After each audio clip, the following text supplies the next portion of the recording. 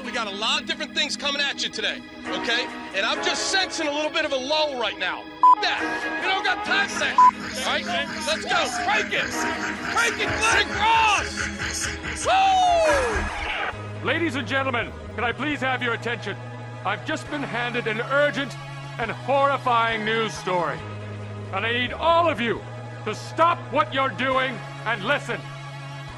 You're listening to Rock Chalk Sports Talk with Derek Johnson and Nick Springer on FM 1017 and 1320 KLWN. Depend on it.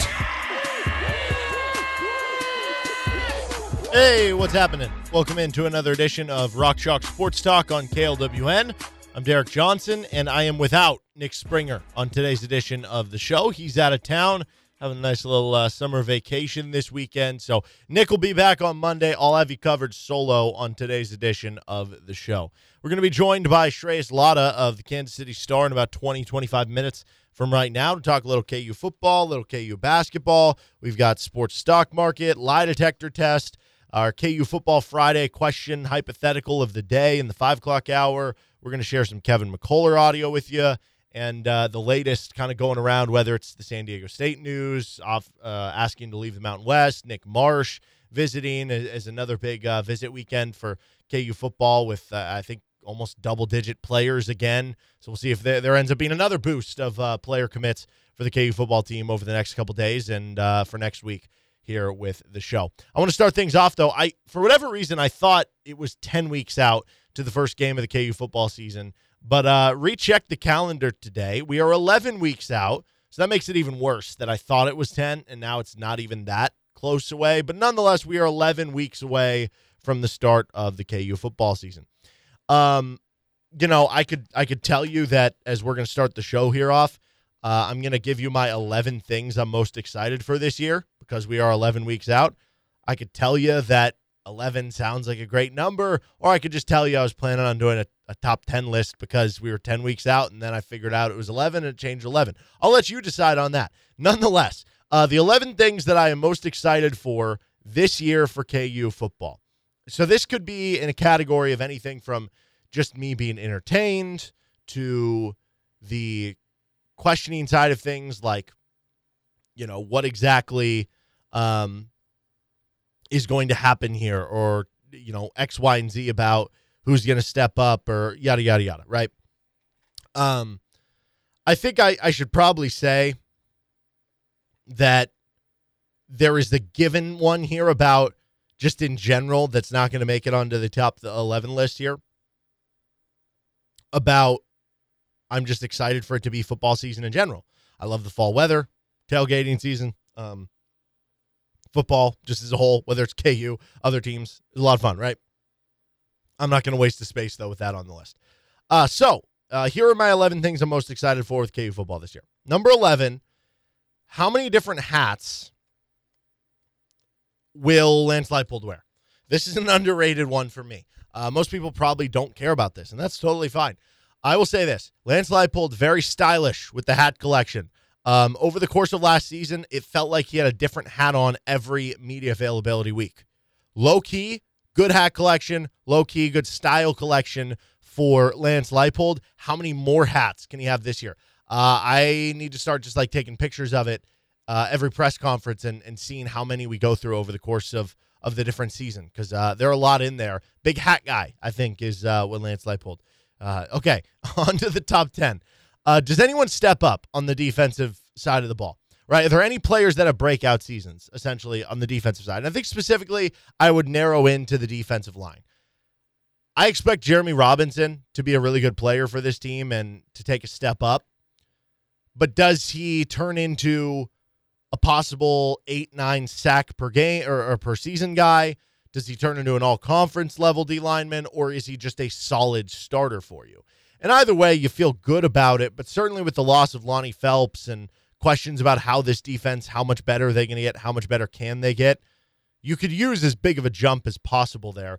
So that becomes one you look at. But then you look really all across the defensive line, whether it's transfers you brought in with, like Gage Keys, or what is Patrick Joyner going to bring to the table, right, after being injured through like spring ball? What about the guys that you've been developing on the interior of the defensive line? Tommy Dunn, DJ Withers. Like, is anybody going to step up on the defensive side of the ball to where there's a player that we maybe aren't considering as being a possible star or a possible all-conference pick that's going to jump out? That'll be something that I'm really excited to see this year. And obviously, if it doesn't end up happening, that is very likely, but also would, because right now as you're viewing it, Kansas is being seen as one of the 2 or 3 worst defenses in the Big 12. If you just look at like national predictions and stuff, if you get some of those improvements, some of those jumps from players, that's how you can take that jump into being, a top 10 defense or a middle of the pack defense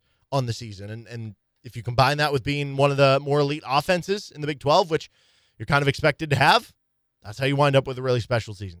All right, the ninth thing I'm most excited for this year for KU football, finding out which young players set themselves up to be the next jumpers. So not necessarily guys that are going to play this year, but tracking over the course of the season, whether it's playing spot snaps here or there, or just hearing good things about them during weeks of practice and during the bye week. And then if you have those bowl practices, similar to what we heard like this year with Tommy Dunn and DJ Withers. So last year, we heard a lot about those guys progressing over the course of the season in practice. Didn't see a ton of it necessarily in games. You heard even more about it during the bowl games. And now it looks like Tommy Dunn is going to be one of your starters on the defensive line at the defensive tackle position, right? So like, it's not necessarily something that had an impact on last year's team, but it was something that allowed us to kind of read the writing on the wall about an impact player, possibly, or starter level player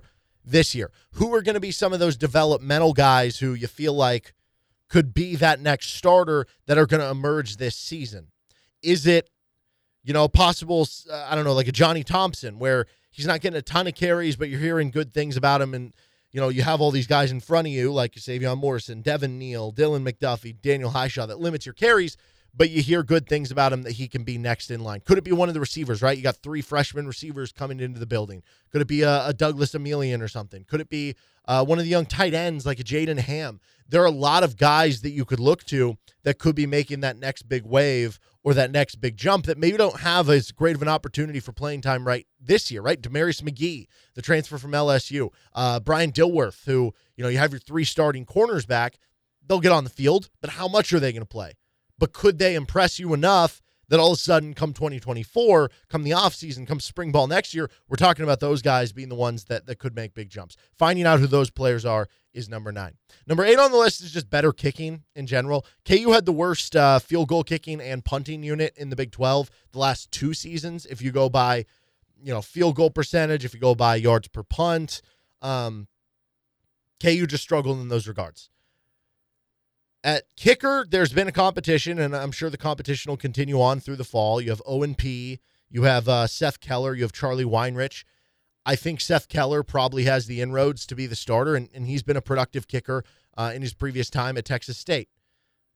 You should have vast improvements from a kicking standpoint. How much does that help you over the course of the season? I would think a lot, both in terms of getting more points in spots where you just missed kicks, but also it allows you to change the way that you're maybe calling plays in certain situations where, maybe if Kansas had a 3rd and 12 at the opponent 38-yard line, you knew you weren't going to be able to make a 55-yard field goal. And so the coaching staff is at a standpoint where it's like, well, we either got to get 12 yards on one play or we got to get at least 8 so that we can go for it on 4th down. Now this changes things up where you can open it up a little more and be like, well, if we get 5, we can still kick a field goal, right? Like, there are different ways you can go about it. So it helps you a lot. But to see how much better the kicking is it a substantial improvement on how this team's special teams can be? Because we know they do need to improve on that end of the spectrum. And you add the Australian punter too. Like, how much is that going to help the defense? If you pin teams further back, if you set them up in worse positions, if you give your defense longer roads to go through, not just because the punt went longer, but also it had better hang time or something. Or if it is going to be more of the Australian punting, because he's an Australian punter, where it's like the rugby-style punting of, just kind of bouncing down the field where it's maybe tougher to return, is that going to lead to even more yards back that the opposing team is on to where your defense has even more margin for error, right? Like, the kicking game is actually something I'm very excited to see for this upcoming season with some player personnel improvements that you made. Number 7 on this list is looking at how gigantic Logan Brown is. I don't know if Logan Brown's going to be a starter or not. Dominic Pooney is moving to the tackle position. At least that's what he's listed now in the KU football roster, something John Kirby brought up in his interview yesterday. Does that mean Pooney is one of the starting tackles? And then the other starting tackle, could it be Bryce Cabledew? Could it be Kobe Baines? Could it be Logan Brown? Logan Brown certainly has the highest potential, highest ceiling of all those guys. And if the talent comes to fruition, I would expect him to be the starter. But could Bryce Cabledew, he knows the system more, be the starter right off the bat? Could Logan Brown, he'll still get on the field? Could he be a starter? Could he be a rotational guy? I don't know. Certainly the potential would make you think, yeah, he would be that other starter. And I think the staff would love him to be that other starter because of the fact that you have a high potential guy. And for him to earn the starting spot, that would mean he's doing good things. But if you've seen that guy in person, I will tell you what, it is a different level of offensive lineman and athlete that guy is just absolutely gigantic. And you can see the potential. You can see the broad shoulders. You can see why he was a former 5-star recruit. So just looking at how big he is and maybe some of the pancakes that he has over the course of the season, going to be super fun. Number 6 thing I'm most interested for with KU football, Daniel Highshaw being back. We didn't really get to see a ton during spring ball. How back is he going to be, right? Is he going to be back to the guy he was, both in terms of KU giving him that many carries early in the season and in terms of the same explosiveness and guy who's going to run you over and the guy who had that incredible receiving touchdown against Duke where, he has that spin move and stays alive and then just runs downfield, right? How back is he going to be? And if he is back to his form from last year, you're going to feel really, really good about that running back core, right? So seeing Daniel Highshaw back and just the story of him having to overcome that bad injury, that, dislocated hip, like a year prior, he had torn his ACL before the season started. Just a cool comeback story. You hope he has a full season, a full healthy season, both because he's a very talented athletic player, but also because you just want to feel good for a kid who's gone through a lot of work just to get back on the football field the past couple of years with some of these really tough injuries, and just to see the fruits of his labor kind of come together this season would be awesome to see. The top 5 things I'm most excited to see this year for KU football. Number 5, can good players make a jump to being great? So you have certain players who, Devin Neal's been a really good player. Kobe Bryant's been a really good player. I don't know. You could go on and on down the list, right? Mike Nowitzki, Dominic Pooney, Jalen Daniels. You've had a lot of players that have proven they can be good Big 12 players. Which players can make a jump to great? Which players can go from being all Big 12 to being All-American? And that'll be something we talk about more during our KU Football Friday question in the 5 o'clock hour. So I'll save some more of that conversation then. But which players can jump from being good to being great? Because if you're going to have a great season, you need players to make that jump, right? You think about KU's Orange Bowl season, and you have, maybe Aqib Talib, he makes a jump from first-team All-Big 12 to being a first-team All-American and being a first-round draft pick, right? It's not that everybody has to go from being good to great, but you need a couple of them to be those game-changing type of players, right? Marcus Henry going from being a good receiver to being maybe a great receiver his senior year. Who's going to make that jump this year? Will there be enough of them to make a real impact? Number 4 on this list is Jared Casey doing anything. I love watching Jared Casey just play football. I love watching him set key blocks, setting the edge. I love watching him catch passes. I love watching this guy be used in a trick play that gets him wide open, and he's got these secure hands. Jared Casey is just fun to watch. It's the story. It's the, underdog mentality, so to speak, of a former walk-on. It's, I don't know, just the way he plays and how endearing it is, I think, to the program, being an in-state kid. He's not the biggest kid in the world. He's just the family story. It's one of the more wholesome stories in college football, and just watching him do anything and everything well, because he is a really good player, is a lot of fun, and that is number 4 on the list. Okay, into the top 3 of things that I am most excited for with the KU football season here in 2023 as we are 11 weeks out from the KU football season. Watching Andy Kotelnicki be a madman. And I think, honestly, you could have had on the, or I could have had on this list something about like, what will Kansas look like schematically this year? I think is something I'm excited for, and this kind of goes in line with that.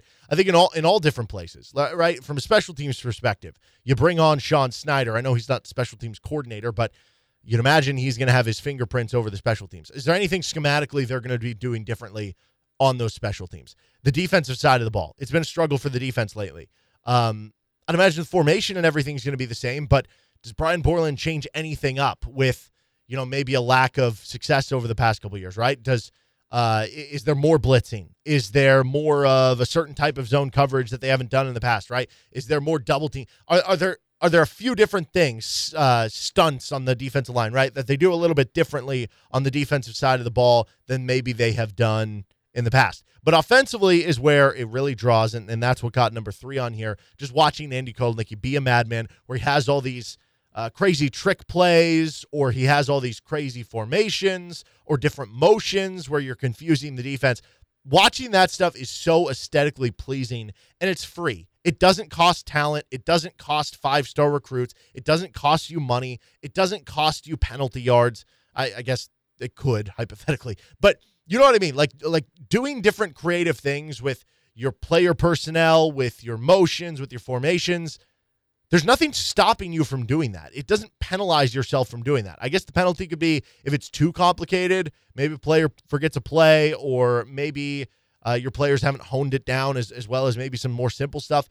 That's understandable, but I mean, the way that he just doctors up to get guys open in that regard, and that it works out for this team, watching some more of those plays is so much fun to watch, and I'm excited to see that again, what he can do now with another year in the program, and what exactly the offense will look like. Like, I'll be honest, like, I don't have a great idea, to be completely honest. Like, you go into year 1 and you're running more of the wide zone stuff, and then you go into year 2 and you start running some of this speed option. But then by the end of the year, like, you look at the game against Arkansas where you're getting down, you're just having to throw so much, where you're becoming more of that throwing off it. Like, and with Jason Bean, it was a different type of offense because he couldn't really run as much as a quarterback. You've seen a lot of different variations of the types of plays they've called, and a lot of times they're similar. Like, you might still run a few plays that are the same, but it's still different variations of it that I'm really excited to see what that variation of things looks like this year. Do they run even more triple option type stuff that worked really well last year? Do they run less of it because maybe more teams have a book out on them and they're going to try to take advantage of that? I don't know. I think we had a good answer from David Lawrence kind of in that regard earlier this week, where he said, if you look at it the back half of the season, those teams did have time. They have all these analysts that are now hired now to basically look ahead on your schedule and watch those teams. The teams you had in the back half of the season were prepped for the option stuff, and you were still able to run it pretty well even down that point of the year. So I'd still imagine that'll be a staple, but yeah, to what degree? The number 2 thing is just watching Jalen Daniels play football in general. Anytime you get to watch Jalen Daniels play football, it's a fun day. He has such a live wire arm. He has such a great personality. You always see the smile on his face. He's uplifting for his teammates. Dynamic player with his scrambling ability, his running ability, and that arm. Very accurate passer. You see even the downfield throws. Like, he's just a complete package. He's someone who, ever since he came in and we got to talk to him in media availabilities, you knew had the personality to be a star. You knew had the personality to galvanize the locker room. But, sometimes guys come in and they have that great personality, but they just don't have it on the field. And that's, totally fine. This is D1 level. Like, sometimes it's not going to work out. But with Jalen, it all has clicked so far. And just watching him play football, and you hope he stays healthy, because we saw what that looked like last year, and it is so fun to watch. The number 1 thing, though, that I'm most excited to watch this year for KU football, can Kansas take a leap to being a Big 12 title contender? Can they go from being a bowl team to being in the discussion? Not necessarily that they are playing for the Big 12 title, though I will say it is open this year. Texas might be a top 10 team. They've got the talent for it. How many years have we said that about Texas, though? And then they win 7 or 8 games.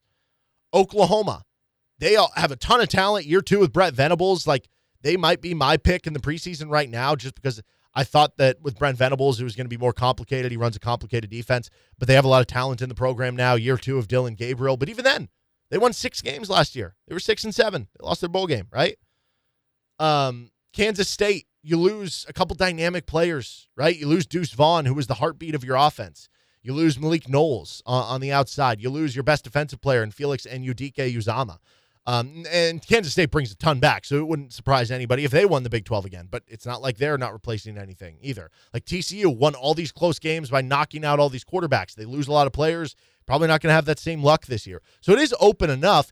And typically, if you were to say a team won 6 games one year, and they're going to return, whatever it is, 17, 18 of the starters next year, and one of those guys was a Heisman candidate at one point, you'd be like, oh, of course this team could or should win 8 or 9 games and be a conference title contender. But the schedule's tough, and you don't know about the defense, and we're not used to saying that or hearing that, and it was just one good year among the last 15 for KU football, that you're not going to go there quite yet, even though you know there is a realistic path to getting there. So can they take that step up? Can they make that leap to being a Big 12 title contender? Would it finally involve you beating Kansas State? Because that would mean a lot to a lot of people in the program and in the state. That is what I'm most interested to see this year for KU football. All right, we're going to take a timeout. Shreyas Laddha of the Kansas City Star, kansascity.com, is going to join us next, talk a little KU football, a little KU hoops here on RCST. Welcome back in to Rock Chalk Sports Talk on KLWN. Eric Johnson flying solo today, no Nick Springer. We will get on to some more KU football talk later on in the show, and actually including right now. We're joined on the phone by Shreyas Laddha of the Kansas City Star and at kansascity.com. You can check out some of his latest work there, including a mailbag that he just did, asking a bunch of questions. So I figured I would add even more and ask him even more questions right now. KU football has a bunch more visitors in town this weekend and had a bunch last weekend. They landed a handful of commits. We'll see if there's going to be more commits over the next couple days, next couple weeks, whatever. Just from a big picture perspective, Shreyas, what does this feel like to you? What does Kansas football, what they're doing in recruiting, what does this all mean, big picture? I mean, honestly, they're building something really special and exciting. Somebody asked me, 2023, 2024, what do you see as the ceiling of Kansas football? And I said, 2023, things go well, defense takes a step forward, Jalen Daniels was healthy, offense stays the way it is. You're looking at a team that could win 9 games. 2024, I think with the guys they're bringing in and just the class and stuff like that, the talent, you could be looking at a team that is, as long as Jalen is there, is a Big 12 title contender, I think. Maybe that's a little ahead of myself, but I really think what they're doing, with the recruiting class and really getting themselves out there, they've done an excellent job. They've locked up 2 4-star DBs, basically, in the 2024 class. They got a 3-star running back that, is on the verge of being a 4-star. He might be by the time, he steps foot in Lawrence. And they've got some really other great, quality players like Chris Utley and some others.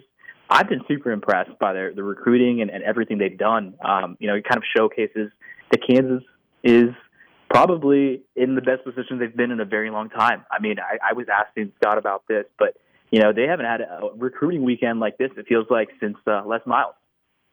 Yeah, and even then, like right now, they're kind of outpacing in some regards to what Les Miles did, though. There were a lot of great players that came through with the Miles era there. You obviously, you're from Georgia, and I guess right now with all the hype that's going for KU, if I gave you KU football plus Georgia versus the field for the national title, what are you taking? Ooh, man, that's tough. I'm going to take the field. Wow. I just gotta, I gotta see what's, I know that the quarterbacks coming in are more talented than Stetson Bennett was, but I just gotta see them play on the field. I'm much more of they can be talented in high school or they can be talented by the star rating, but I gotta see them play on the field, before anything. But I just think there's a lot of talent out there, and, especially in 2024, 25, when you playoff expansion and all that. It'll be interesting. I think there's going to be a lot more, a lot less dynasties, and Georgia will always be up there. But I think the field is the safe answer there. Yeah, well, Georgia trying to be the first team in the poll era to three-peat the previous 13 or 0 for 13 since 1936. So history not on their side there. We're talking with Shreyas Laddha, Kansas City Star, kansascity.com. Switching over to some KU basketball talk. Obviously, we just had the second scrimmage this past week on Wednesday. One thing I'm curious on, what do you think is a potential bigger pitfall, a bigger downfall for this KU team? Would it be a possible injury with kind of a lack of depth, or would it be more concerns over 3-point shooting? Which of those two do you think could be more problematic this year? I'm going to say injury. I like the shooting on the court. A lot of the shooting is on the younger end, but I kind of got the feeling I need to see Marco shoot a little more, but it feels like all three of the freshmen can shoot the ball pretty well. And Marco is, I think, pretty good. I mean, not as good as Marcus and Jamari, but, I think if those guys, at least two of those guys can be rotation players or play good minutes, you're looking at a team that I feel like has pretty good shooting. The one thing, like you said, the pitfall, I think, would be injuries because there are a little bit, at the wing spot, I think they're a little thinner than other positions. So if, for example, Kevin McCullough went down, I feel like KU is really hurt by the lack of his presence. Obviously, if Hunter Dickinson went down, that'd be the worst. But, if I could pick somebody outside of Dickinson, I think Kevin McCullough going down or DeJuan Harris going down. But really, I think Kevin is a huge, huge key to this team, and he's their real, experienced wing that they can go out there and play him as the three. And you get great defense. You get a guy that can average 10, 11 a game, and I think averages 7 rebounds a game. So, if he went down, I think KU would be a little in a tough position because then you're relying on guys like Marcus Adams and Jamari McDowell or playing 2 or 3 guards at once, which makes them play a little out of position and out of whack, I think, with the lineups. Is there a player that you've been most impressed by, or I guess one of the new players that you've been most impressed by so far over the first 2 camp scrimmages? Oh, that's a good question. I think there's a tie between. So, I didn't know what to expect with Hunter Dickinson, but it feels like it's effortless with him. Last game, I felt like he didn't even touch the ball that much, and I looked at the stat sheet and it's 19 points, and it kind of just shows you how much of a superstar he is, even though it feels like he's not that good that day. You can stuff the stat sheet. But I don't think the answer is him in that scenario. I think he's just, even better than advertised, in my opinion, at least from what I saw. But I think the player that I've been impressed by is Marco and Marcus. Those 2 guys are really all the freshmen I think I've been impressed by. Obviously, it's tough to take anything away from 2 scrimmages, but, Marcus was a late riser in his class. There was, rumblings that, KU didn't know if they wanted him until late, and they offer him, and then he just, as soon as he gets the Kansas offer, it feels like his stock continues to go up. He had 40-point games at the Ball is Live tournaments, etc. And he can clearly score the hell out of the ball. He's a 3-level scorer. You could see that. I was really impressed with that crossover step back 3. I was like, oh, that's pretty. He had a couple times where he cut to the basket that I was like, okay, that's good fundamental basketball. And you don't see that a lot of freshmen. He knew where to be at the right spot, which I wasn't expecting to be at this early. El Marco, oh my God, I haven't seen a quicker first step in a long time for a freshman. He was just fearless going to the rim, it felt like. And I was just super, super impressed with everything that he was doing. And he kind of came out and showcased that he can be more than a passer. He can be a little bit of everything. And there's a clear reason why he's viewed as a 1 or 2 year guy. And Jamari, he can shoot the hell out of the ball. I was just super impressed. He's going to be the best shooter of those 3. And, it feels like he doesn't need a lot of space, and he creates his own space. And he's been great. I've kind of waffled back and forth on who I think, because right now, if you viewed the main 7 with, I don't know, Marco, Arterio, DeJuan, Timberlake, KJ, Kevin, and Hunter, so those would be your main 7. If you're playing an 8-man rotation, that would leave 1 spot. And I've kind of waffled back and forth whether I think it would be Jamari McDowell or Marcus Adams right now. On one hand, I feel like with Marcus Adams, he maybe has the higher ceiling, and he is maybe the better overall player, overall scorer, in that, the ceiling for Marcus Adams eventually down the road, maybe in year 2 or year 3, is an all Big 12 player, is a potential, I don't know, All-American candidate maybe even. Whereas with McDowell, I feel like the ceiling might be a little bit lower, but I wonder if the floor might be higher right off the bat in terms of role. If you're the 8th man on a team, if you're just coming in to play defense and hit some threes, that might be better for the rotation than Marcus Adams, to where I kind of am waffling between those 2 guys for that last rotation spot. How would you peg or where would you go with, I guess, your way too early prediction of who would win that battle? I am a big Marcus Adams guy. I've been really impressed with his play. I think he's going to be a really, really, really good player. And like you said, an all Big 12 level player. You can see the flashes. You can clearly see could be a guy. And he's been confident. I mean, like since the first time I talked to him, he's talked about how the coaches view him as a Jalen Wilson replacement. And those are big words for a freshman. I mean, even the coaches said that. They came out and say it, and he'd be frank about it. And I really respect that. I think he's very grateful for the opportunity for Kansas and just everything. I've been really impressed by him. I think, like you said, Jamari has a role that could be fit in quicker. I think it's going to come down to, and I lean Marcus on this just because I think he does more on the court well than Jamari does and has a higher ceiling. I think it's going to come down to how much shooting does KU need? Are they lacking shooting? Then Jamari's going to get that role. Are they, okay with shooting, but they need everything else? Then Marcus will get the role. And that's kind of how I view it. And I think he could be one of those guys where it starts off as Jamari with more minutes, but Marcus kind of plays them in the rotation as the season goes along. We saw with Ernest last year, kind of battling for some minutes and stuff like that. But I think he's a guy that year 2, year 3 is going to be very special. We're talking with Shreyas Laddha of the Kansas City Star here on Rock Chalk Sports Talk. Parker Brown wasn't there yesterday, so I guess or on Wednesday. Michael Jankovic, Justin Cross were injured. But I think the biggest, I don't know, no-show makes it sound like that they forgot about it or something. But the biggest person who wasn't there that was most notable, and we put out the stats on our Twitter page and got a couple comments. Where was Arterio Morris, right? He missed the camp scrimmage on Wednesday. I know he's got trial stuff upcoming or maybe ongoing, so I'm just kind of under the assumption that would be why. But I also believe his trial is set for, I think, like early August, which would mean, obviously, he would not be able to make the Puerto Rico trip as well. And going back to the camp scrimmages with the first step of Elmarko Jackson and how athletic and how good he looked, obviously, there's probably pretty big competition between Elmarko Jackson and Arterio Morris to maybe get a few more minutes here or there as being the backup point guard or maybe getting more minutes at the 2 or whatever it is. How much of an impact do you think this could have on all this off-the-court stuff for Arterio Morris in terms of, whether it's keeping him from developing more chemistry with the guys or keeping him from the coaching staff or keeping him from campus that maybe could give Elmarko Jackson the edge in terms of playing time come the start of the year? Yeah, I think it definitely hurts a little bit because this team is so new and you want that edge any way you can get it. More playing time, more chance to kind of build relationships with the guys on the court and off the court. Obviously, it is a little bit of a tough situation for Terrio, I think, in the sense of, you want to be out there, but you have to take care of business off the court first.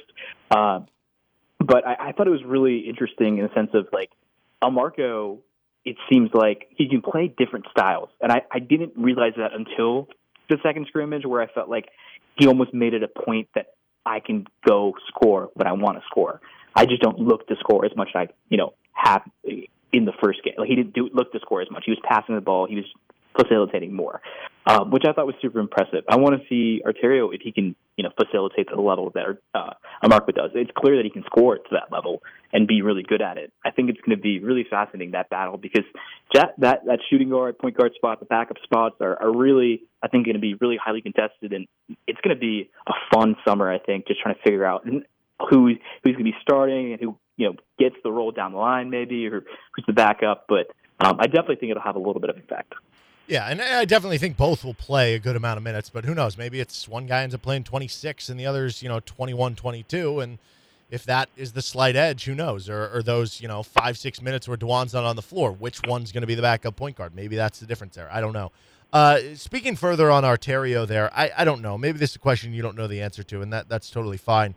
Do you think there is any chance at all that he does have to serve some sort of suspension at the beginning of the year?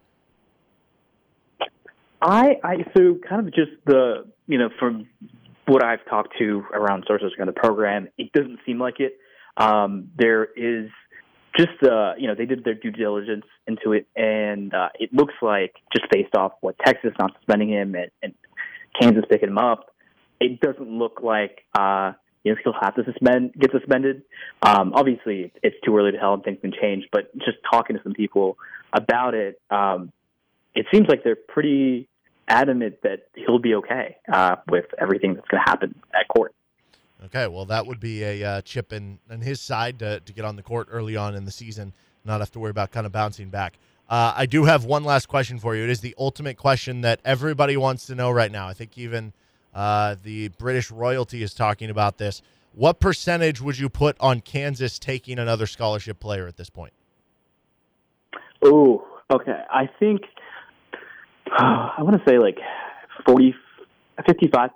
I was going to say 45, but I think there's I lean either way, 45 or 55. I think they're going to take one more. I just think they need another wing, really. And I think they'll probably look at the portal or something. I'm curious who to pick up because it feels like it's starting to get sparse pickings. But I think there is a little bit of a longer timeline for graduate transfers. So if some guys enter the portal late, maybe they get picked up, or maybe they get to pick up a guy who's late in the 23 class, or even 24 class who classifies. But I do think they pick up a player. I know Bill said he loves his roster, but I think he knows 10 is tough to play on, 10 scholarship players, unless he expects some of the walk-ons to play minutes in case of injuries. Yeah, and to your point, I think some guys, they might have to graduate during the summer so they can be a grad transfer. And you mentioned something there, just a quick follow-up to that. So you think wing or maybe guard would be more likely than, I don't know, like a big man? I think wing is probably the most likely. Then I'd go maybe big man and then guard. I think they have enough guards, honestly, and they don't really need another guard there. Or if they do pick up another guard, it might be a guy, a combo like 2-3 almost, like Kevin McCullough type. Where they're tall enough to play the 2 or 3. But I'd be really surprised if they picked up a point guard and a guy who plays point guard and shooting guard, because there's 4 different guys that could really play both those positions. He is Shreyas Laddha. You can check out all his work in the Kansas City Star and at kansascity.com, including his recent mailbag, or ask him questions for his next mailbag. Shreyas, I appreciate the time as always, man, and I hope you have a good weekend. Thanks, man. Thank you two guys, and I appreciate having me. Sorry. Absolutely. Anytime. All right. The Shreyas Laddha of the Kansas City Star, kansascity.com, joining us here on Rock Chalk Sports Talk. About 4:15. You're listening to RCST on KLWN. Depend on it.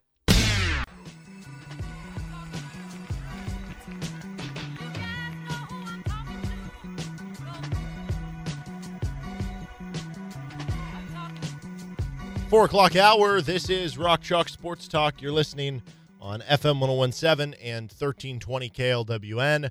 Coming up at 5 o'clock, we are going to switch over to some more KU football talk. We'll get to our KU football Friday question of the day, when we'll be talking about what KU football players have a path to being a possible All-American this year. Who would be the most likely players for KU with or without Jalen Daniels. So we'll do that coming up in the 5 o'clock hour. Also some Kevin McCullough audio. We also have a lie detector test coming up later this hour.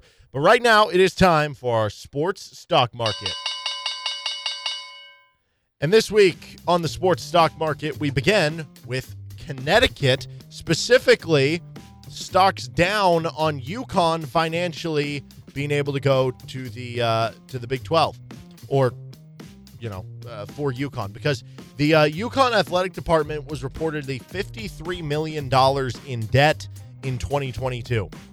And according to the Hartford Courant, in 2019, the Huskies would have to pay a $30 million exit fee to leave the Big East. So they're already $53 million in debt.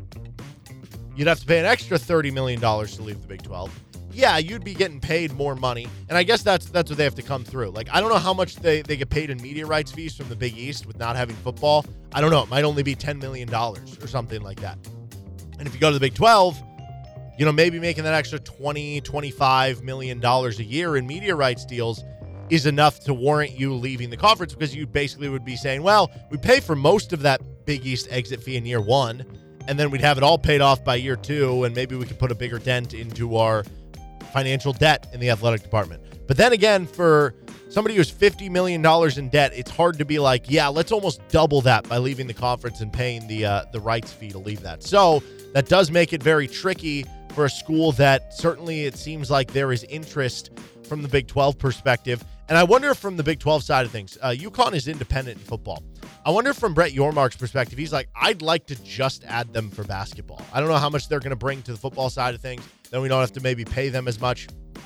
From UConn's perspective, I wonder if they're like, no, we're only going to join if we get invited in all sports to where we can make that full money to help pay off some of this stuff. So certainly that'll be a hurdle if the Big 12 really does want UConn. Stock is down on the Royals rebuild. Obviously, Vinny Pasquantino, injured, shoulder surgery. He's out for the entire season. On top of it, Frank Mozzicato, who's been one of their more impressive prospects, he's injured right now. And then it's not like there's a next wave of players right now. In the latest Baseball America update, the Kansas City Royals have 0 top 100 prospects. On top of it, they don't pick till 8th this year in the draft. On top of that, they're also bad. And they're probably going to be in the lottery again next year, which now the MLB lottery, you're not even guaranteed. You could have the worst record. You're not even guaranteed a top 6 pick. Now, maybe they end up with the number 1 pick. But then to make matters worse, as part of the new CBA, you are not eligible to be part of the lottery if you were in it 3 straight years. Okay? So that means that the Royals by 2025 they could have one of the 6 worst records and they don't even get a chip. They don't even get a shot at making one of the top 6 picks, at making the first pick in the draft, meaning that you don't even have a reason to be bad. You don't even get rewarded for it. So they don't have good prospects coming up. They're very, very bad right now. They have the worst record in the MLB. They don't pick till 8th this year. They don't have the next wave of players. Some of their current best players are injured or not performing well. What else could be worse for the Kansas City Royals? Stock is down. I mean, it seems like stock could not get further, but it's getting to a point where it's like a penny a share right now. Maybe in that situation, though, you should buy into the stock because it can't get much lower than this. Although I think we all know from the David Beatty years, from the Charlie Weiss years of KU football, on and on and on through the KU football doldrums, whenever you say, it can't get much worse than this, this is rock bottom, typically there is another level of rock bottom. Sometimes rock bottom can be worse than there can be levels worse than rock bottom just because you stay at rock bottom. If you stay at rock bottom for multiple years, it makes it worse, even though it's the same level. Stock is up on hypocrisy. So there's this guard who, I think Simeon Wilcher or something like that is his name, for North Carolina, top 40 recruit in the country, decommitted from Florida or from North Carolina. And Armando Bacot, the returning star big man for North Carolina, called him out and for decommitting, saying that he was running from the grind. Meanwhile, if you would remember, North Carolina did not make the NCAA tournament. They did, however, get invited to the National Invitation Tournament, the NIT. Did they decide to play in it? No. Sounds like they were running from the grind. A little bit of hypocrisy there. Maybe that's just me. Stock is up on lists. The name Baby Gronk has been launched around a lot over the last week or so.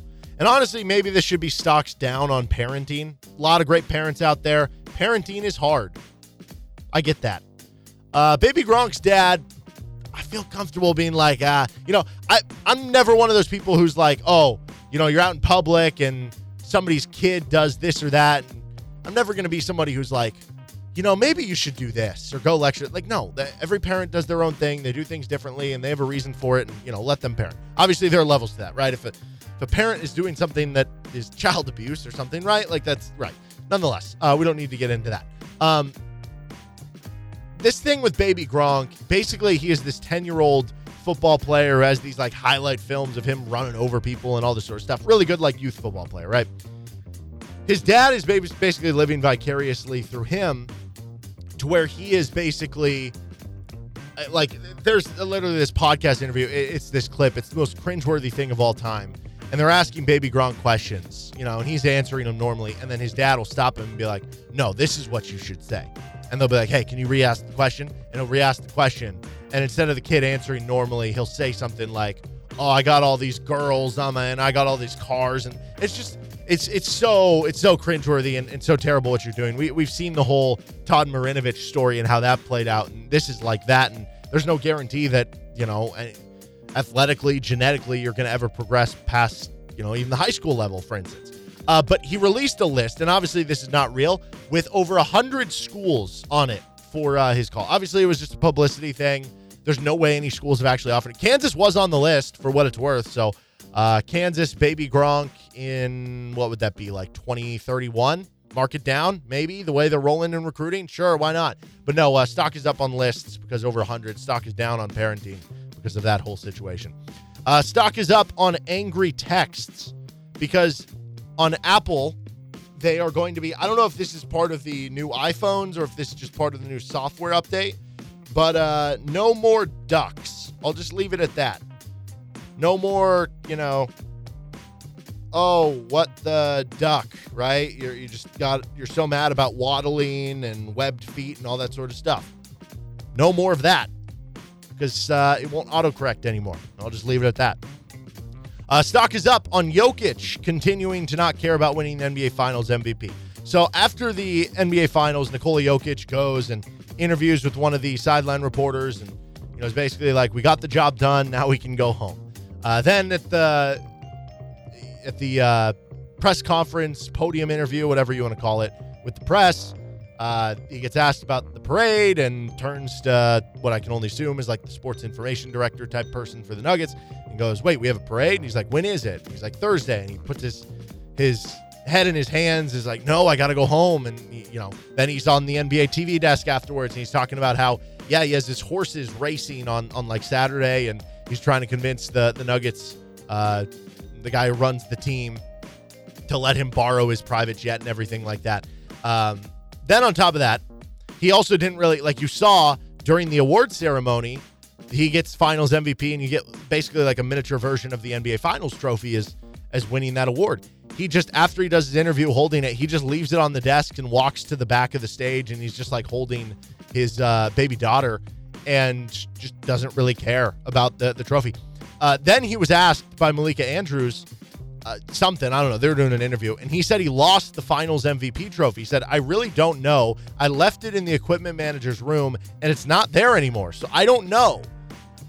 Now, the Nuggets had their parade yesterday. It was a lot of fun. Mike Malone was definitely intoxicated, having a good time. Sports parades are just supposed to be fun. They are fun. I think I saw like 700,000 to 1 million people were estimated in attendance, which is just bonkers how many people were there. You had all sorts of guys having a good time and having fun. Jamal Murray having fun. They did have on one of the buses the trophies, and it looked like both the MVP trophy and the Finals trophy were there. So my guess is that the staff knew that Jokic didn't really care that much about it, and somebody just grabbed it and was like, hey, we should probably keep this somewhere for safekeeping because otherwise he's going to lose it, which I guess technically he did. I wonder if because that thing's just going to get lost in his garage. Maybe they'll give it to him, or maybe he'll just be like, you know what, you guys can keep it. You can display it somewhere in the arena. I feel like that's probably best for everyone. By the way, speaking of that parade that the Nuggets had, how about Christian Brown, man? He was feeling it on that parade. He had the shirt off. He was wearing like the WWE belt. He popped up at some like restaurant or bar and started like serving people like tequila shots like straight from the bottle.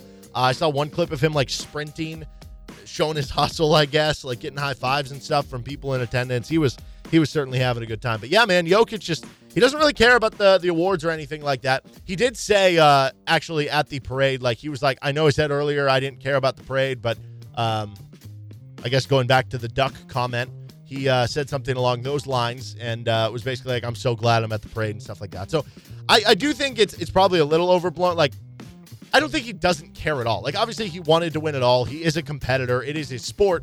I just think there is a difference for him in that basketball is not the be-all, end-all for him. He does have other things in his life that are more important, and I think there's something is kind of admirable about that because sports at the end of the day are kind of a distraction and entertainment. It's not the be-all, everything. So, but it was cool to see kind of both sides of it from Jokic there. All right, and last up, stock is up on NBA summer headlines. Whether it was the Nuggets parade and Jokic, today Ja Morant got suspended for 25 games.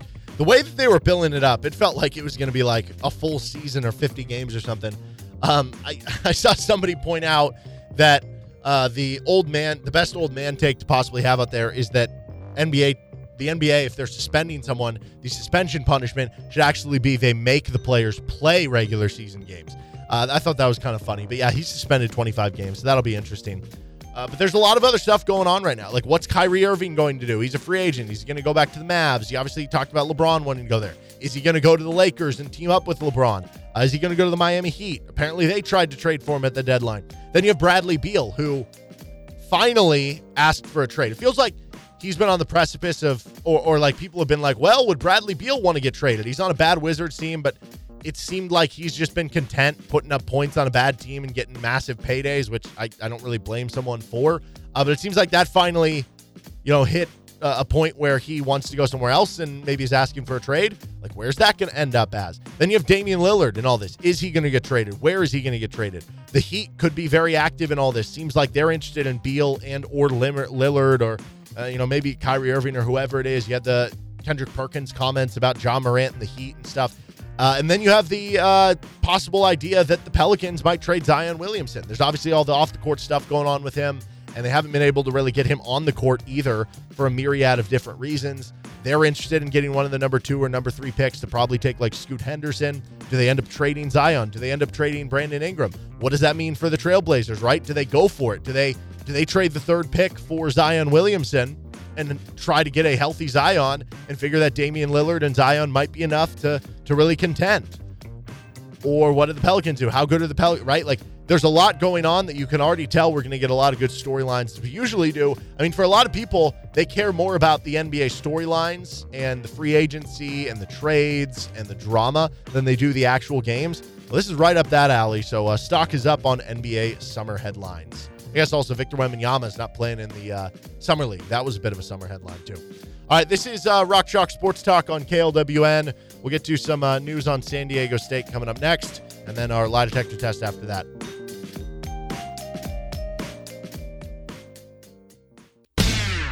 Welcome back in to Rock Chalk Sports Talk on KLWN. I'm Derek Johnson, flying solo today. No Nick Springer. He abandoned me. But nonetheless, we will continue on with another edition of the lie detector test here, where we figure out who we think is lying, maybe fibbing a little bit. There are a lot of lies in sports, whether it's to, protect something that sometimes it makes sense that they lie. Other times, I don't know, maybe a little too much. All right, first one is Josh McDaniels on the lie detector test this week, the head coach for the Las Vegas Raiders. This was his comment on the injury stuff that came out about Jimmy Garoppolo and the Raiders quarterback position and where things are at with Jimmy G. He didn't pass his physical and had to get an exemption due to, I think it was like a foot injury.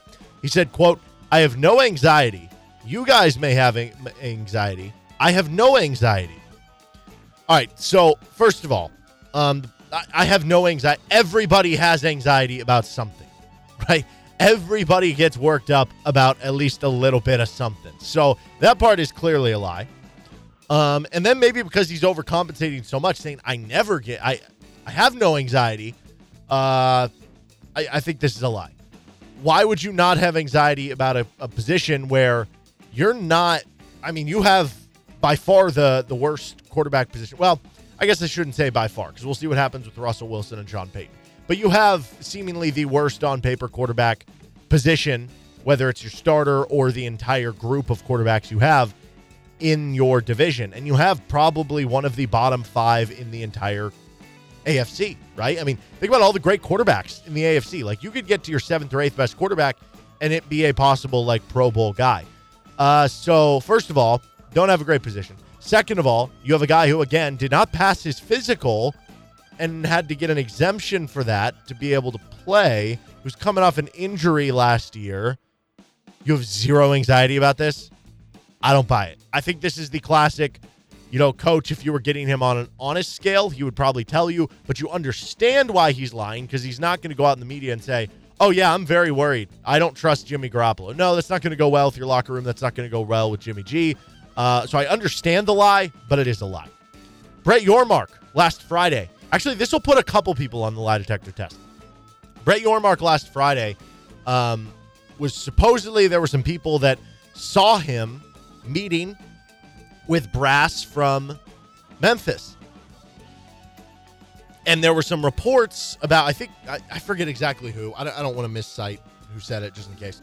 But that there were like physical proof of people seeing him meeting with Memphis brass. And obviously people would take that to be like, oh, could Memphis be a future addition for the Big 12, right? There's certain reasons that would make sense. They've been a high enough profile basketball team, right? Whether it was with John Calipari or, they had some decent years with John Pastner. They've had some decent years here with Penny Hardaway. They've always been just like, at least a decent basketball team with potential for more. They have FedEx money. There's a lot of, I don't know, it's a big enough TV environment from the perspective of being in Memphis. You have the additive nature of they've been a good football school, and that you'd have another travel partner for, maybe your Cincinnati's, your, I don't know, those types of schools, right?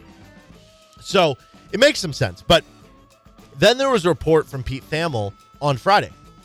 Just spoke to Big 12 Commissioner Brett Yormark about the multiple reports that the Big 12 has met with Memphis. Quote, "I've never met with anyone at Memphis about adding them to the Big 12, nor have I been on campus." Okay, so first of all, that quote from Brett Yormark. I've never met with anyone at Memphis. I mean, the people who were saying it was some, I guess, high enough profile journalists that I don't know why they would lie about this. I kind of think this is a lie from Brett Yormark. And then you saw it was like Pete Thamel, I think Dennis Dodd. I don't know. There were a couple different reporters who quickly got out there about like, oh, he's never met with Memphis.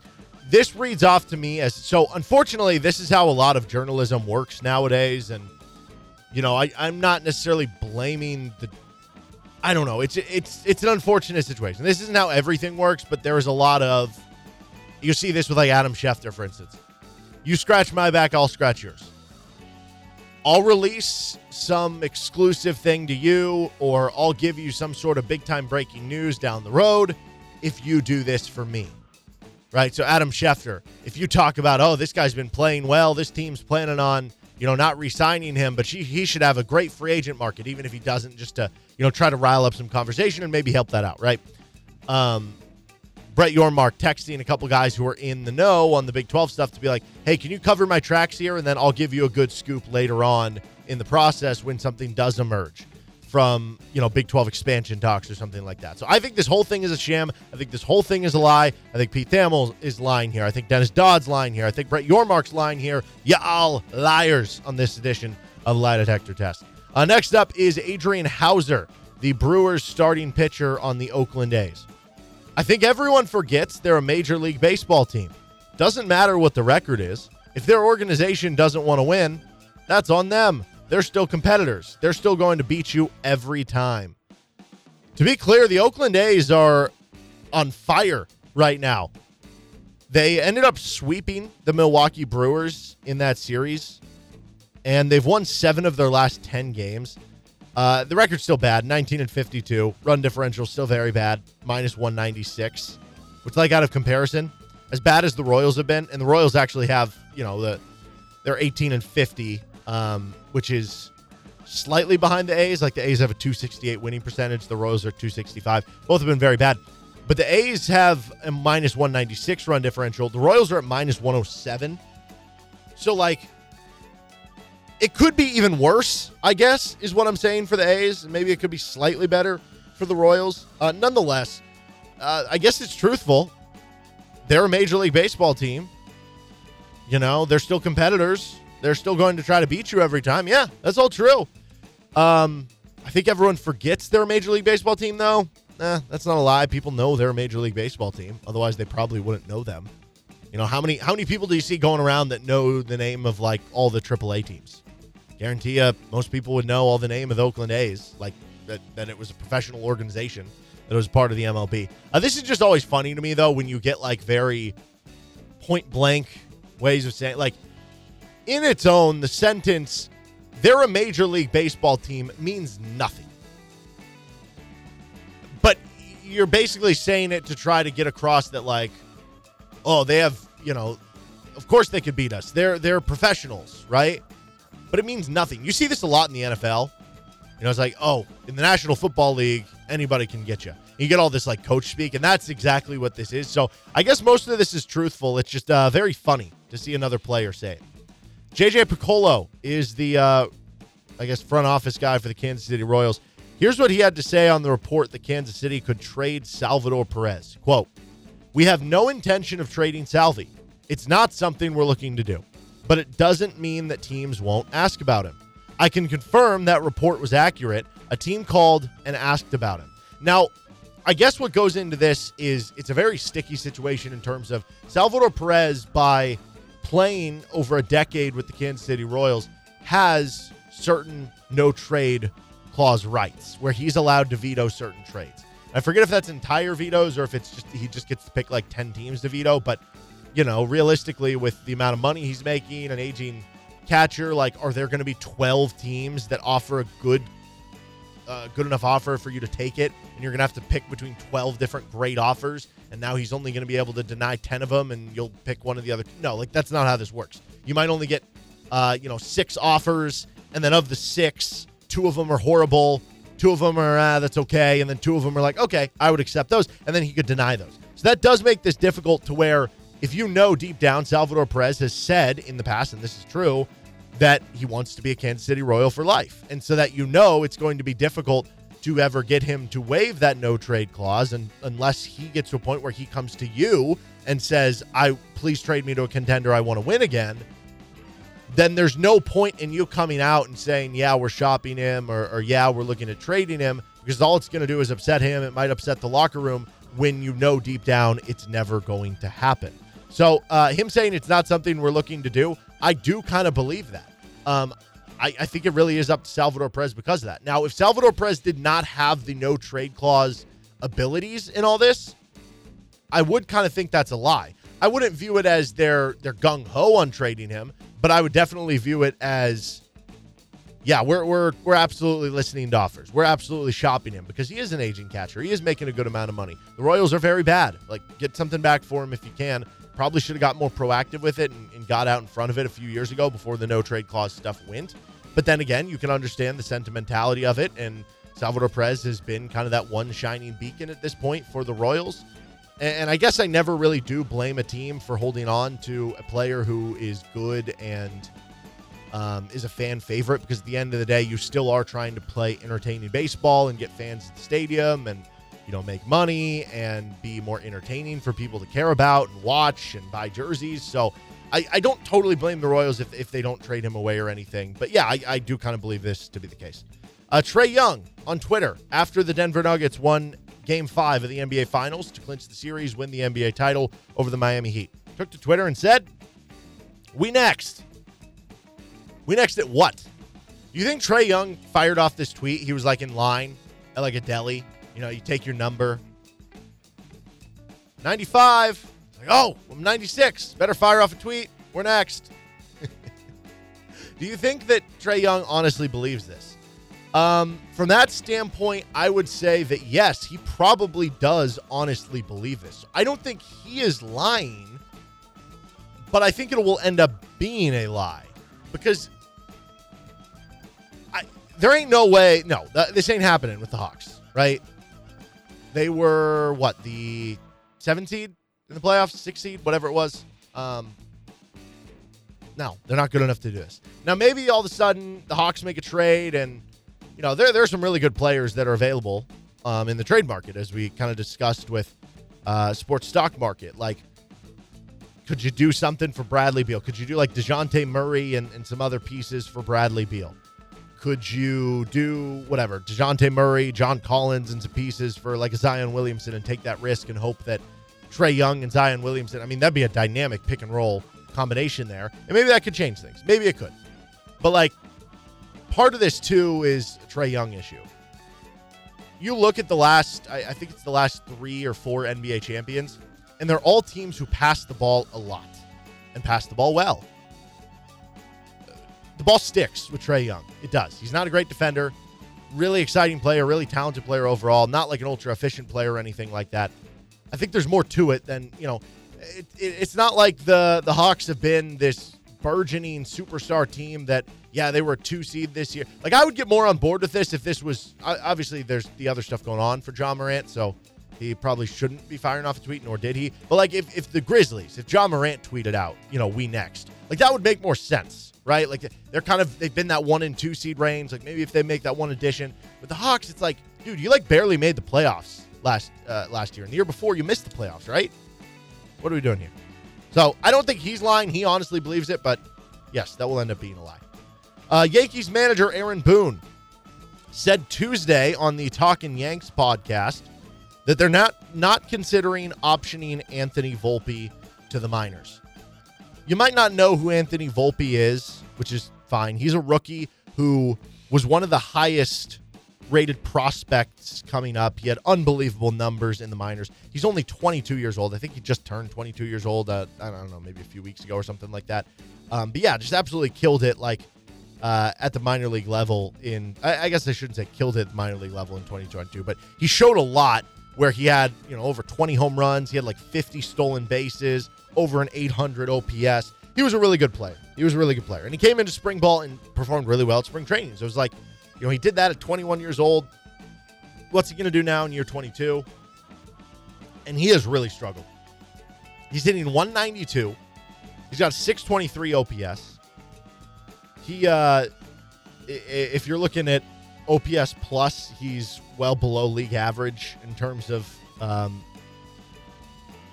what he's done compared to his ballpark, then compared to the rest of the league. He's been one of the, in terms of guys who are getting pretty much every day at bats, which he pretty much is, he's been one of the worst hitters in the majors. His WRC plus is 71. That means he's, almost 30% below league average at this point. He's just struggling to hit. He's striking out too much, striking out 30% of the time. It's just kind of a problem for what he's doing right now. I think this is a lie. This goes into the same conversation as Josh McDaniels, where it's if you're a head coach, if you're a manager, you're not going to in public try to ridicule someone and be like, yeah, he's really close to dropping down to AAA. If he goes 0 for 4 tomorrow, see ya. Because all that's going to do is it's going to ruin the confidence of that player. But realistically, this is a Yankees team that has playoff and World Series aspirations. And the more that you go with a real hole in your lineup, who's been one of the worst hitters, again, of getting, consistent at bats, the more you go with that in your lineup and just consistently getting outs there for a team that does have those intentions, the more it does become likely that, yeah, it wouldn't shock me if at some point here in a few weeks he did get optioned down if things don't change. But you try to make that last push. You try to give him that extra confidence. Let him know that, yeah, even though you're not playing well, don't worry. We know the potential's in you. Keep your confidence up, and you hope that the results come around.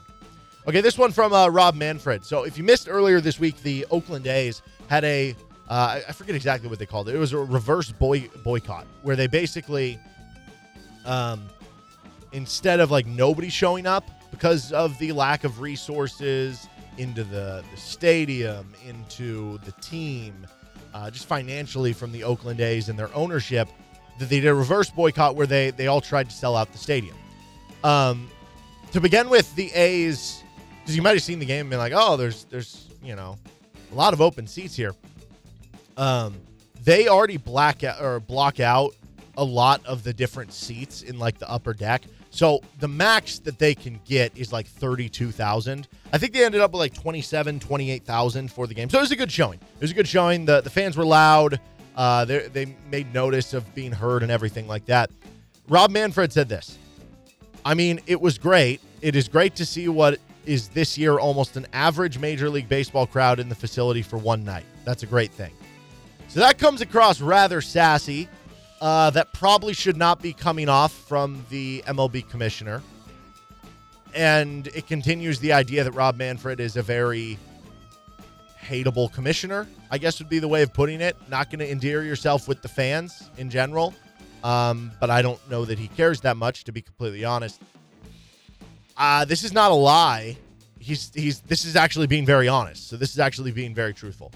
I will say, though, there is a part of me that kind of can get on board here with the Rob Manfred thing. It does suck that they would be moving the team from the A's and all this stuff. But, and yes, the ownership has mistreated the organization and the players and all that stuff. I'm not arguing against that. And ideally, yeah, we would just have an expansion team, and that would be the Vegas team, and the A's would be fine in Oakland. But he does kind of have a point here. They made this big deal about this reverse boycott, and they still didn't sell it out. They had 27,000 fans out of 32,000. A couple years ago, when they were a playoff team, you know what their average was? It was 20,000 people. Right?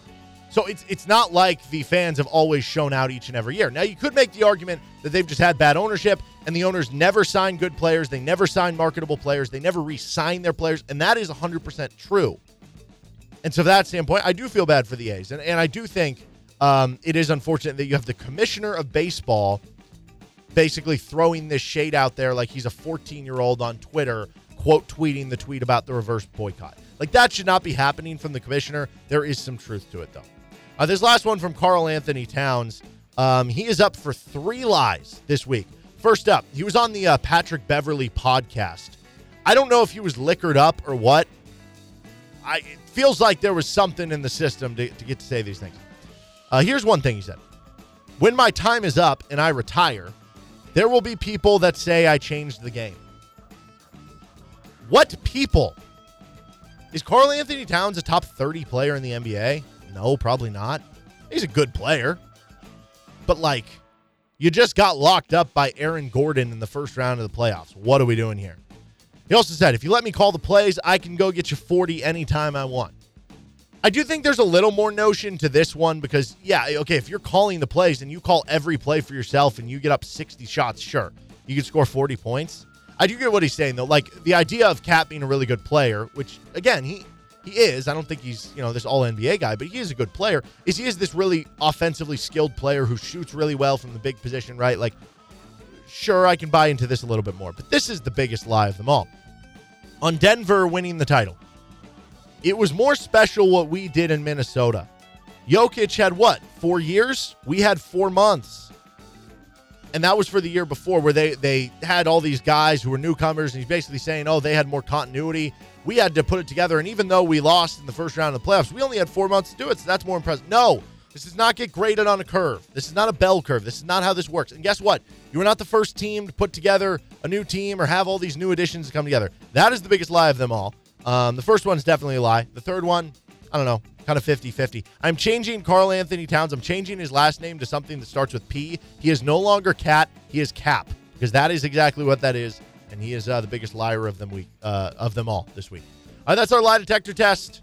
2 hours down, 1 to go. We got a KU Football Friday question coming at you next, and a little more talk about KU football recruiting. Nick Marsh visiting, I think, starting today and over the course of the weekend for KU football. This is RCST. You're listening on KLWN. Depend on it.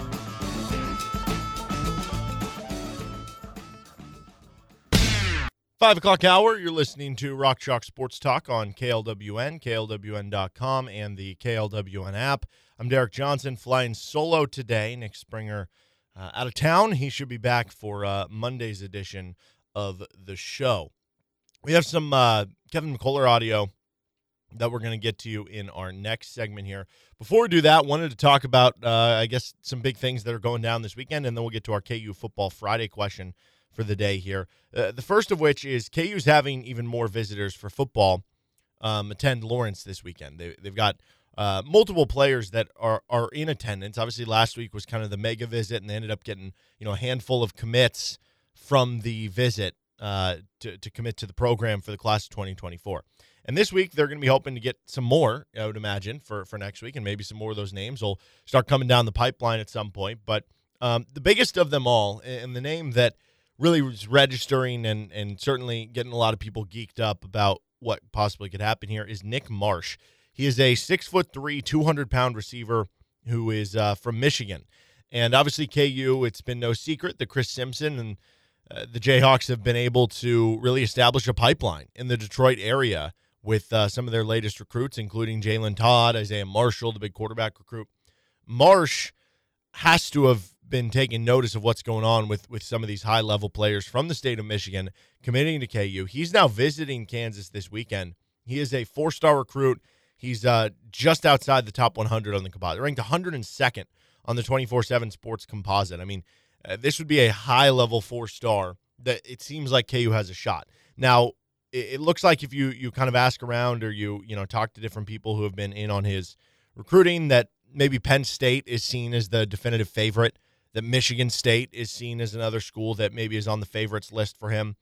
But it seems like the idea that he's visiting Kansas, and we've seen Kansas be able to clean up some of these recent recruits, tells you that they're going to have a good shot and that they're going to have all these other kids from Michigan, from the Detroit area that might be in his ear about try to come to KU, that maybe it becomes more of a possibility. So I don't necessarily know that I'm expecting him to commit or anything, but I mean, you're talking about somebody who it wouldn't be shocking. Like, I guess that's the point with this KU staff. And that's something that I think John Kirby said in our interview just yesterday on the show, was the idea that it's kind of gotten to a point where it's not that you're necessarily making Kansas the favorite on this kid or that kid, but that you're not going to be surprised anymore if they land X player because of what they're doing right now in recruiting and how impressive it has been in landing some of these kids that not all of them you expected to end up committing to KU. But this would be as big of a deal as anybody, because as great of a recruiting class as Kansas has already put together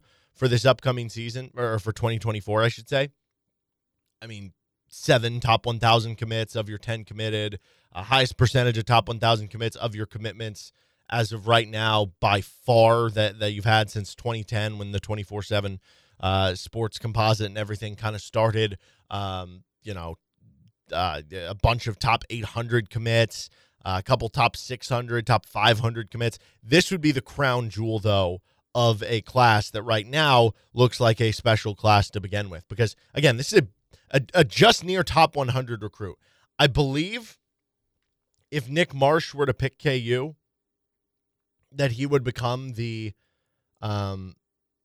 best recruit, the biggest recruit, however you want to put it, in terms of like grade that KU has ever landed. He's got a 94.97 grade on his 24/7 sports composite, which I think on the all-time list, Markel Combs, which that's, flash to the past, right? But he was a 92.5. So it's like not only would this kid be your best commit that you have ever had in the 24/7 sports composite era, he would be by a wide margin. The 24/7 sports comparison compares him to N'Keal Harry, big receiver. Now you might think, oh, N'Keal Harry, he didn't do much. He hasn't done much in the NFL. Okay, but this is from a college perspective. N'Keal Harry ended up being a first-round pick. His last 2 years of college, he combined for over 2,200 receiving yards on 155 catches with 17 or 18 total touchdowns. So, yes, you would gladly sign up for that career in a time at KU. Again, I don't know. Penn State might still be the favorite here. Michigan State's in there. There's other schools that obviously he's barely, he's basically a top 100 recruit. Obviously, any school is going to be glad to have him and try to bring him on board.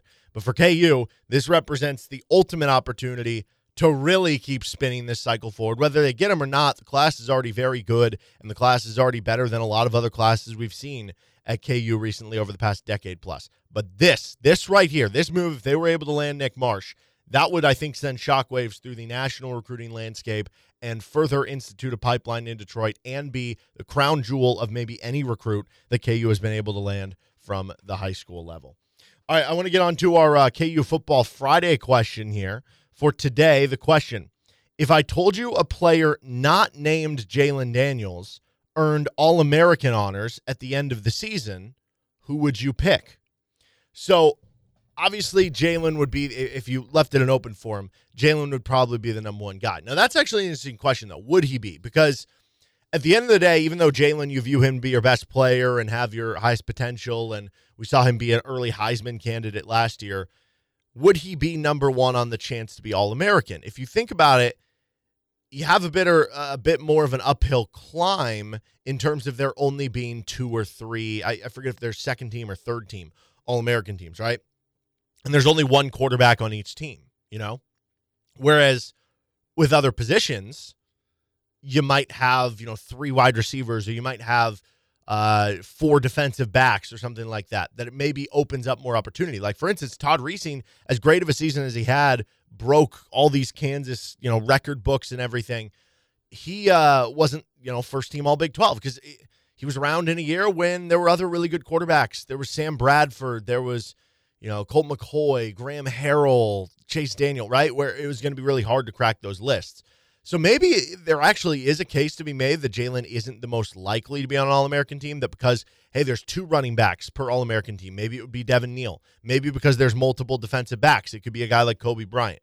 But I do think it's an interesting question to start with in terms of how do you get on an All-American list? Because typically to get on an All-American list, your team has to be really good, or you have to, shatter records, right?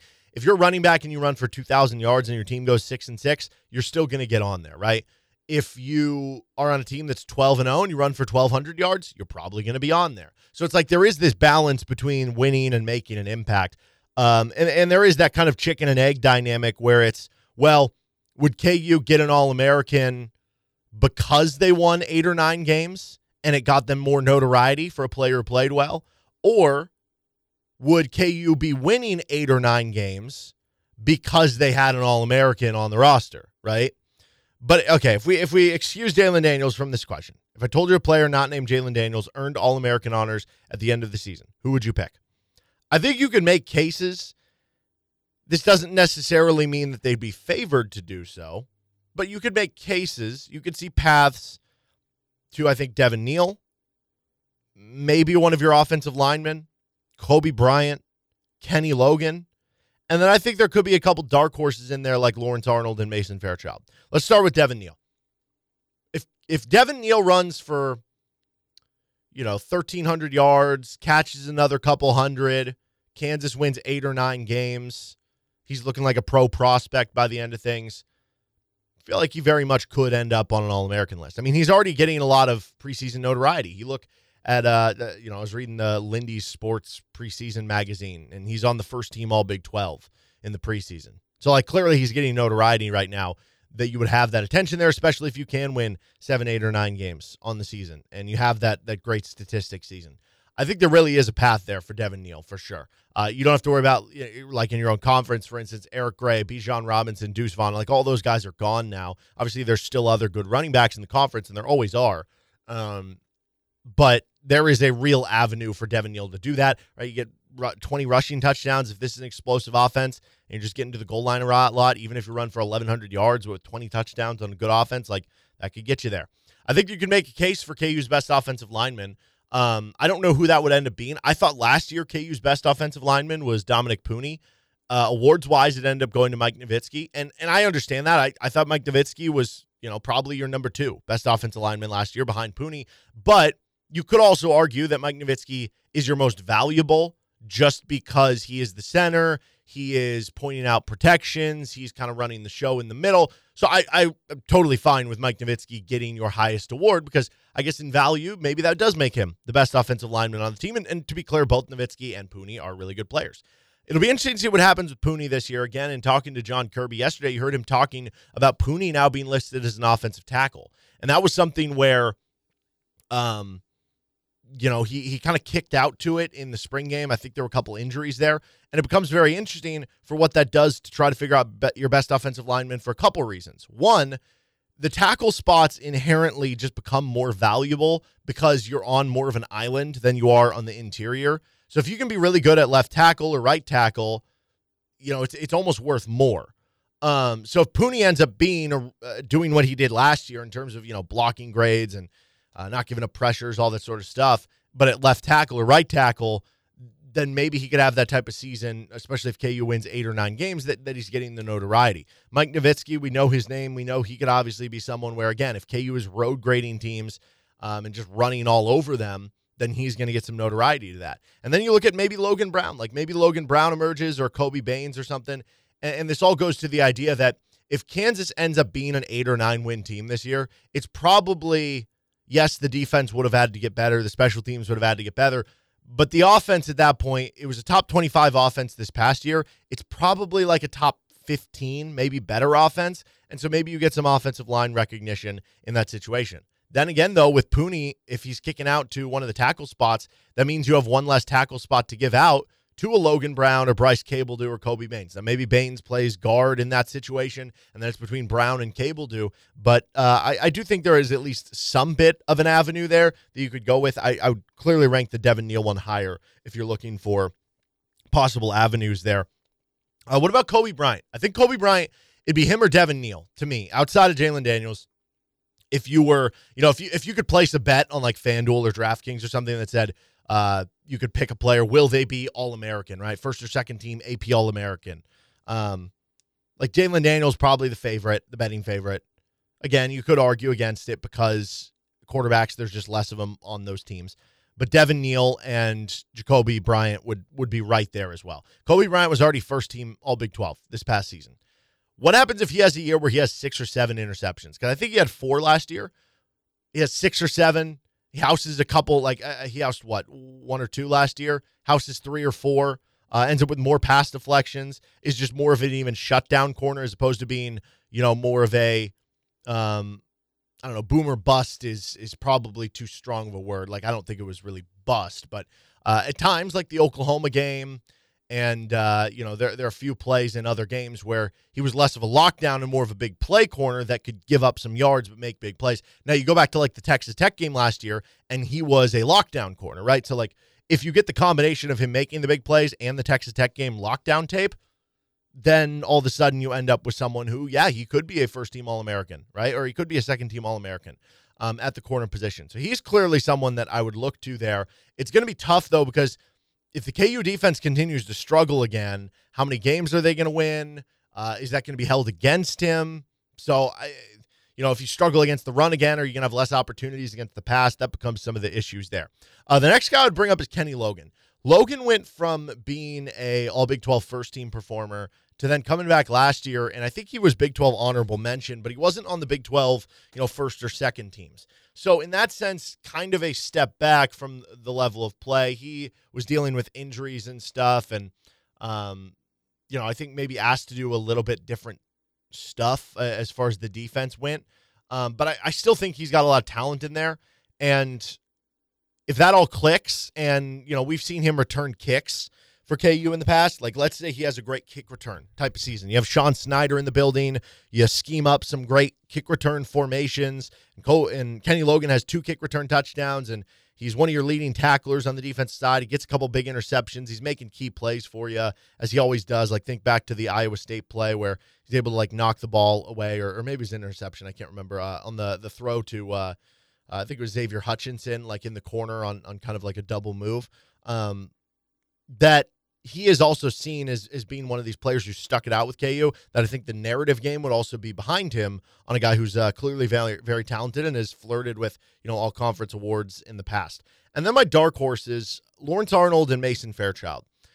So I think that there's very much a chance that Luke Grimm ends up leading the team in receiving yards or receiving or just receptions. He led the team in receptions last year. Arnold led the team in receiving yards, and then Grimm was second. So, like, it's not that crazy if Grimm were to do that. It's also not that crazy if, like, what if Quentin Skinner just continued to progress in his overall route tree and being more than a deep ball guy, and he were to get better. Or if somebody broke out, like a Tanaka Scott or Douglas Emelian, where they made a big impact on their receiving game. And you just have this balanced receiving core where everybody's getting a little bit. You're even throwing to the running backs and all the tight ends that you have. And once again, just like last year where Lawrence Arnold led you in receiving yards with like 700, that's kind of the case this year. Like your leading receiver has 600, 700, 800 yards just because it's balanced around. But if there is a receiver to take off, Lawrence Arnold, to me, it feels like he has progressed each and every year. He was brought in as a highly rated recruit. He's obviously got he's got an NFL body in terms of just the height and the length and being able to box out like opposing DBs and win contested catches and everything, to where if Jalen Daniels is healthy for the whole season, I guess even if Jason Bean's there, like we know Bean is competent enough, Lawrence Arnold absolutely could put up like 1,000-yard receiving season, And what happens if Lawrence Arnold goes for 1,000 yards and he's a big touchdown guy with his big body, catches 12, 13 touchdowns. Again, KU wins 8 or 9 games. Probably going to get a lot of notoriety. And that's, I know those aren't numbers that like jump off the page in terms of you've seen some receivers in the past, like whether it was, like a Justin Blackman or something putting up like, 1,800, 2,000 receiving yards or something like that. But I mean, it's just so hard to do that. And you do end up with on these All-American teams all the time now where there are receivers that maybe end up catching, 1,000 yards or something and end up on the All-American team if they had a big enough impact, if they were on a good enough team, if they had enough touchdowns. Like, for instance, Xavier Hutchinson, I mentioned him with Iowa State. He had 1,171 yards last year and 6 touchdowns. So I wouldn't expect Arnold to get to that. But as I was saying, what if he gets to 1,000 yards? What if he has 10 touchdowns? What if he has 12? You know what I mean? Like, could that get you on one of the All-American teams? Yeah, I think it could. So I think he'd be a good dark horse candidate. And then Mason Fairchild. I mean, it's not like tight end is a position that is just absolutely brimming throughout college football. Now, last year we had a great tight end class, and that turned into the NFL draft. But now a lot of those guys are gone. And just to begin with, even as great of a tight end draft as it was, that's because it was like people being like, yeah, we got 6 or 7 great tight ends this year. And it's like there's not like it's not like running backs, right? Where you could go and maybe the 40th best running back this next season still might have 1,000 yards rushing, and still might have double-digit touchdowns. The tight end position, if you're like the 8th best tight end, you might have 600 yards, So like Mason Fairchild, with as good as he was last year, if he adds another gear to his game this next season, what if he does go up to a level where he's this, red zone target and has 800 yards and he's a big blocker. He improves again on his blocking, which improved a lot from the previous year to last year. He improves again on it this next year. Experienced player, older player, that I think that could be a good dark horse one when you don't have, like obviously Brock Bowers. Like that's the guy everybody's going to circle at tight end. It's probably going to be hard to unseat him. But could you be a second-team All-American? Could you be a third-team All-American at tight end in a position where, you look at the stats between, say, Mason Fairchild and Jatavion Sanders and Ben Sinnott, or Sino, however you pronounce it, from Kansas State, where those three guys are kind of seen as being your first, second, third-team All-Big 12 preseason picks right now. The numbers aren't really that different between any of them. So would it be crazy if Mason Fairchild were to end up being that guy? No, I don't really think so at all. But yeah, so just kind of a fun KU Football Friday question here. But the fact that you can go through realistic, logical scenarios for that many players, I think is very darn impressive. I guess if you wanted to stretch even further, you could maybe talk about Craig Young's athleticism, or you could talk about Jeremy Robinson. Like, does he have a breakout role? Could he get 8 or 9 sacks on a season to where that could maybe push him into contention? But the fact that you can talk about this many players, maybe at least having a realistic path, even if they wouldn't be favored to do so, shows you the talent level improvement, shows you the development the staff has done, shows you the strong position this program seems to be in right now, and makes you feel good about the current core of players that's on the team. All right, this is Rock Chalk Sports Talk. You're listening on FM 1017, 1320 KLWN, KLWN.com, and the KLWN app. We're going to take a time out. When we come back, Kevin McCullough spoke to the media after KU's camp scrimmage on Wednesday. We'll share that audio with you on the other side. Back in a moment.